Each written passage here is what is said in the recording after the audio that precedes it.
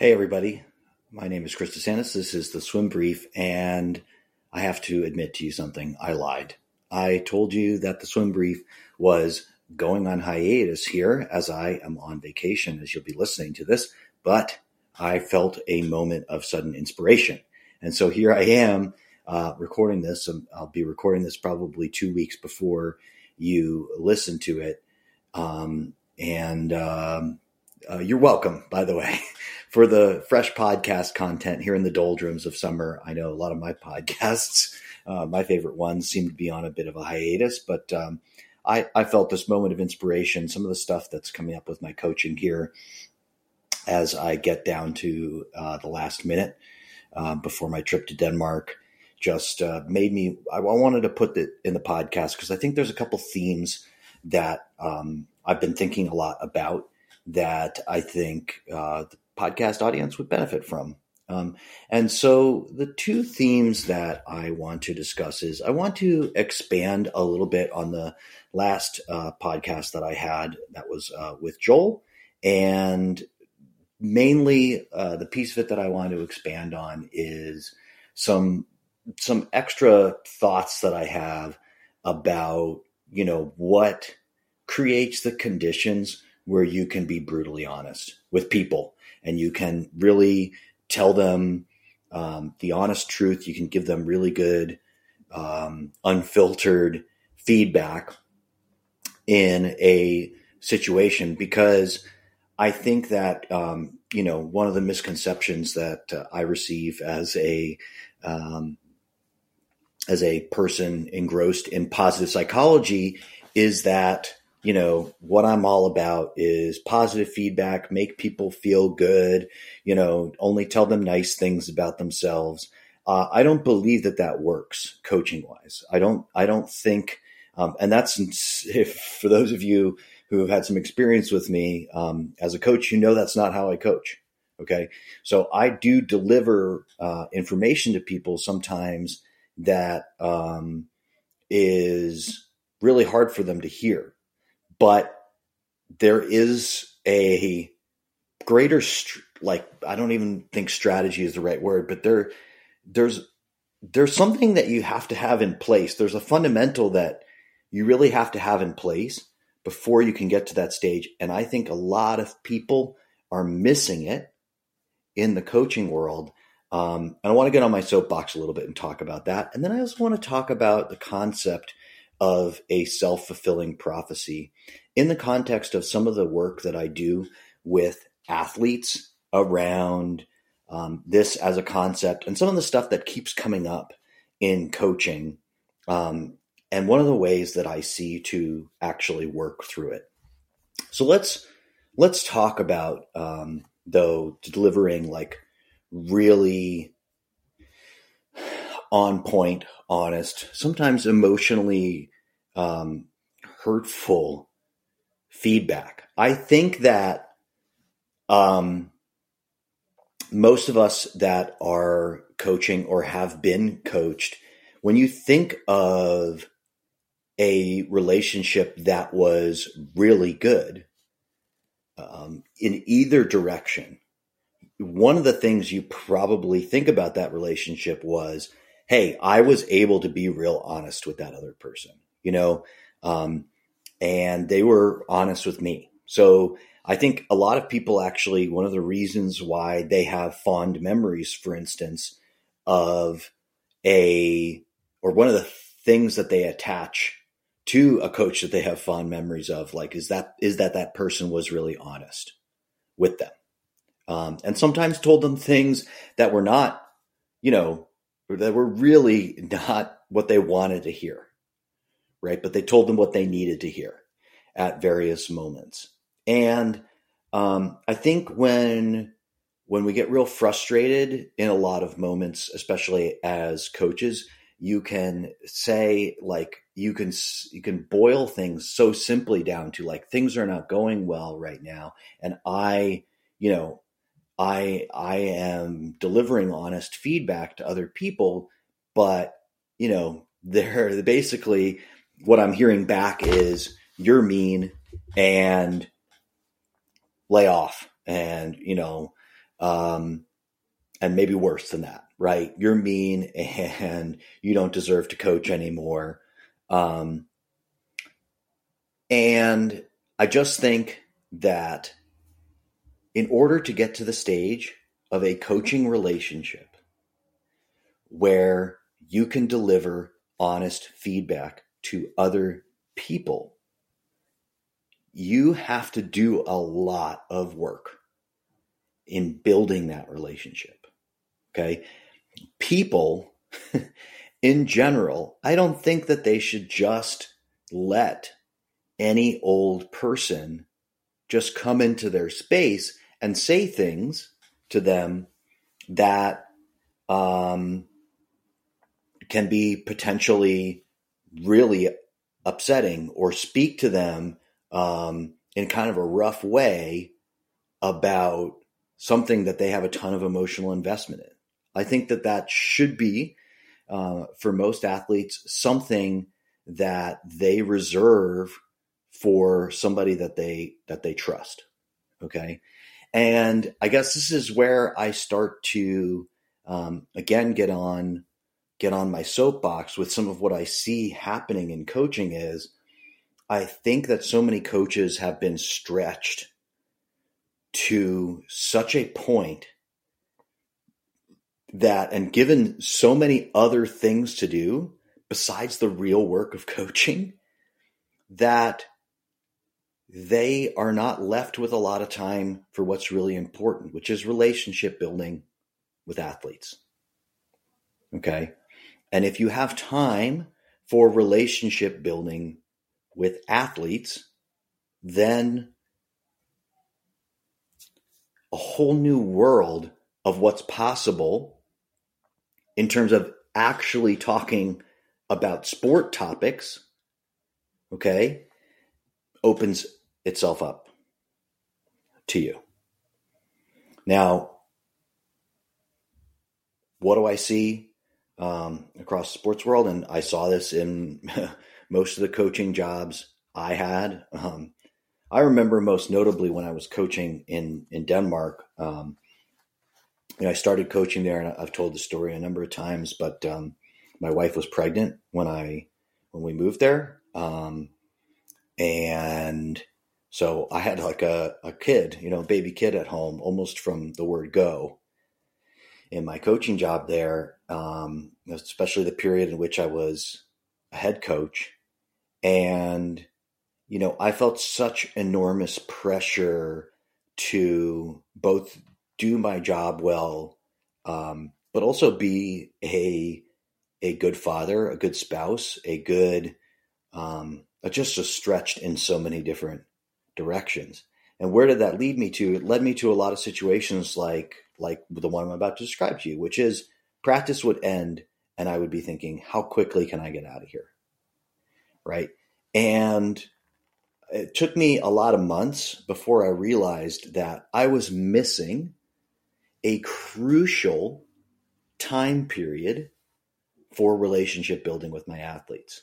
That like the time around the margins of practice were incredibly important. The half hour before practice, if there was somebody that was there that was hanging around 15 minutes before practice, the kids on their way out, just being able to talk to them. And I was really lucky in Denmark. There's just a social tradition around sort of saying hello and goodbye. So I had multiple opportunities, like whether I wanted them or not, to actually lean in to a kid and just be like, hey, how's it going? And, but if I was running out of there, I didn't have that opportunity. And I say that not to shame anybody, to say, well, if you're not hanging around after practice, you're not doing your job well, because that's exactly the advice I did not need in that situation. What I think more is, we got to be thinking structurally about putting coaches in a place where they are not like rushing to practice and rushing out of practice, right? To the extent that you can create that in a workplace where your coach feels like they can give that time, I think it's absolutely worth it as an investment. And if you're somebody who's running your own team, thinking about how to set things up structurally so that you feel comfortable valuing that time or valuing stuff that has nothing to do with swimming that you might do with people that you coach outside of, whatever time you've decided to devote to practices. And believe me, I understand that's not very easy. And there's probably a lot of people listening to this that are going like, well, that's just completely unrealistic. I just think it's something worth working towards in the sport because right now I see an environment where, and it's a million things that contributes. No one person that just contributes where coaches are overworked, they're overstressed, and that results in them not being really available for relationship building. Kids are overstressed and overworked. They're not really available for relationship building. And so that system that perpetuates in there is not really good for anybody. And when it's not really good for anybody, well, then that's an existential threat to what we do. Because the whole point of sports and these this is a voluntary activity. It's supposed to be good for the people that do it. Okay?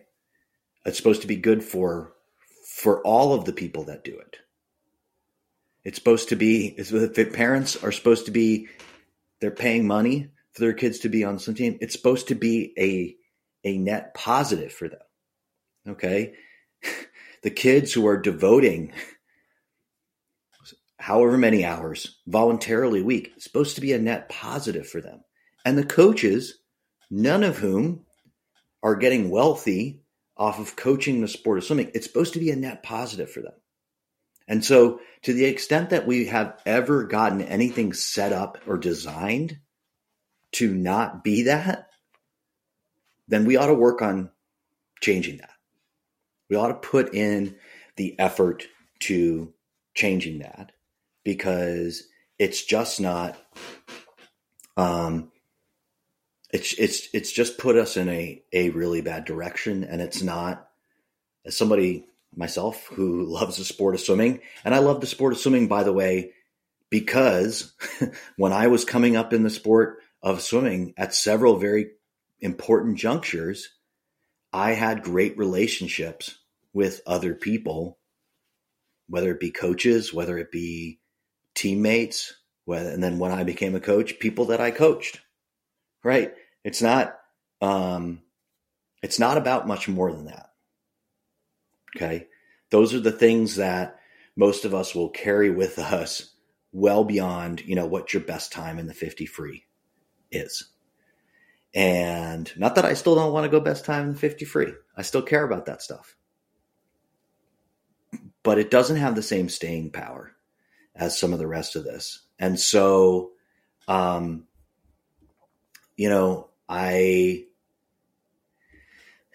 think that if you are listening to this and you are looking at your own situation and you're thinking as a coach, if you're thinking like, I can't really be honest with the people around me and it's killing me because, then I have to massage every point. Well, is that worth the effort, or would you be better off reorganizing your effort to set up a system where people feel like you love them, you care about them, okay? And that when you say something that they need to hear, they can take it. Okay. That's my soapbox on that issue. I want to pivot to the second one and talk a bit about a famous, there's stuff in that penetrates culture psychologically, and it just gets in there and it's just lodged in. And this is one that comes up so often in coaching. That is the concept of a self-fulfilling prophecy. And I'll tell you about it in the context of something that I end up doing in my coaching. Sometimes I tell people, And you don't necessarily want to copy the technique, because sort of what I'm talking about here is it's a bit of a high wire act, right? But I always know that I have a net underneath. I've created a metaphysical net underneath what I'm doing. Like I know how to take people up on that tightrope, and I know how to make sure that they land safely should they fall off while we're having this conversation. But one of the things I ask people all the time, people that, the sort of the presenting thing that they'll come in very often is, it'd be athletes, and they'll say, like, I just know I'm not racing up to my potential, and I'm psyching myself out, or I'm real anxious about racing, or, I'm just so hard on myself. I'm so tough, negative thinking, and et cetera, et cetera, et cetera. It's all variations of the same thing. One of the things I ask them to do is actually, I want you to imagine, like, they're thinking about that next competition that really matters to them. I want you to imagine it going as bad as possible. Most people haven't been asked to do that. And one of the reasons why is because of this sort of like lodged in idea of the self-fulfilling prophecy. The idea that basically goes, if you think about something, it is more likely to happen. And I talked about this really passionately recently on a podcast when I was talking about visualization, right? The idea that visualization, we do get the opportunity to practice something ahead of time before we've ever done it in our lives. And that actually can help us to prepare. So like anything I'm about to say, understand that I actually agree with the premise of the self-fulfilling prophecy. Okay. I do believe that thinking about the worst possible outcome, the more that you do that, the more likely it is to happen. So why on earth do I ask people to do it? I'll tell you why. Because most people's strategy when they hear that, it's totally normal strategy. When they hear, okay, well, the key is to not think about that thing. What do they try to do? They try to avoid thinking about that thing. In my experience, avoiding thinking about something is a recipe for thinking about it more. That is what will result from that. So I ask people in a safe space to actually think it through and say it out loud. Okay. What do you imagine? What gives you that pang of fear in your heart when you think about this thing that's upcoming? Because when they are done doing that, they will think about it less. Because they, inside their subconscious, right? Those triggers, right? When your brain tries to make you afraid of something, for example, what it really is you've kind of got a subconscious piece that goes like, hey, we really care about this swim meet. Like, what if it goes bad? And you go, no, I don't want to think about that. Right? And then your brain goes like, what do you mean you don't want to think about it? What are we going to do? What's the plan if things go bad? You go, no. Don't bring it up. Don't bring it up. We're not thinking about it because then it's more likely to happen. It'll keep bringing it up. When you actually give your mind a chance to think something through, then when that process initiates, what you can do more often than not is actually set up a trigger where your brain tries to get you thinking about that outcome, and you go, already thought about it. Here's what we're going to do. And then you're done. Okay? You're not swirling around and still like trying to come up with a plan. You've thought about it. You've thought about the worst outcome, the scariest thing that could possibly happen, and you know what you're going to do. And you do not have to keep triggering that alert system because you're done. You're done thinking about it. And so I can't tell you how many times I run into this in coaching where people are reticent to answer that question because they think, oh no, if I say this stuff out loud, if I say, this is an old dated reference, but if I say Beetlejuice 3 times, then Beetlejuice will appear, right? If I say, what my worst fear is, then it's definitely going to happen. No, if you think about it obsessively, it is more likely to happen. And the best way to think about it more obsessively is to pretend that it doesn't exist. Your brain does not accept that. Your brain does not accept it is designed to keep you alive. It's designed for survival. It does not accept we're just not going to think about that outcome, especially when you really care, because it's anticipating part of what it's trying to prepare for is you really care about this. You will be really upset if it doesn't go bad. And we need to plan for that. So I invite athletes way ahead of time to start to build up the infrastructure in their own mind to the point where they can then, instead of trying to avoid it and giving it more energy to swirl, they can actually answer that call, okay, and find some peace ahead of time. And people have a really hard time with this. But I just thought I would put my point out there because I think that, like a lot of people understand the concept of a self-fulfilling prophecy very, very well, right? They understand the mechanism there, but they don't understand like what you can do with that mechanism or how you actually respond to it. So I'm giving that one away for free. Like I said, think a bit about it. You want to be able to, it's a scary conversation to have with people. It's not easy. You have to be ready to hear sometimes some pretty tough stuff on the other end.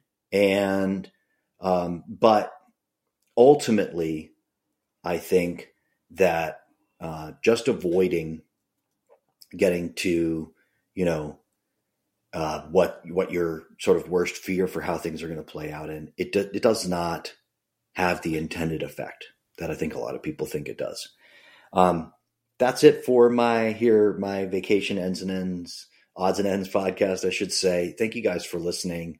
Thank you for accepting me, even though I was dishonest about my ability to put up a podcast here in the middle.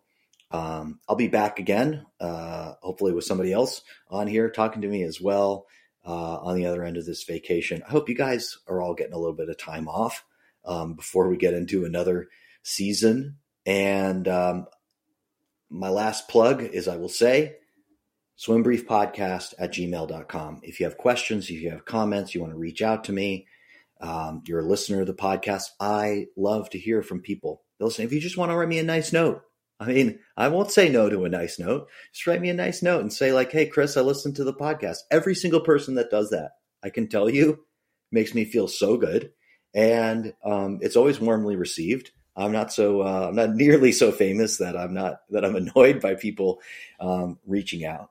So thank you to everybody for listening, and I'll see you guys again soon.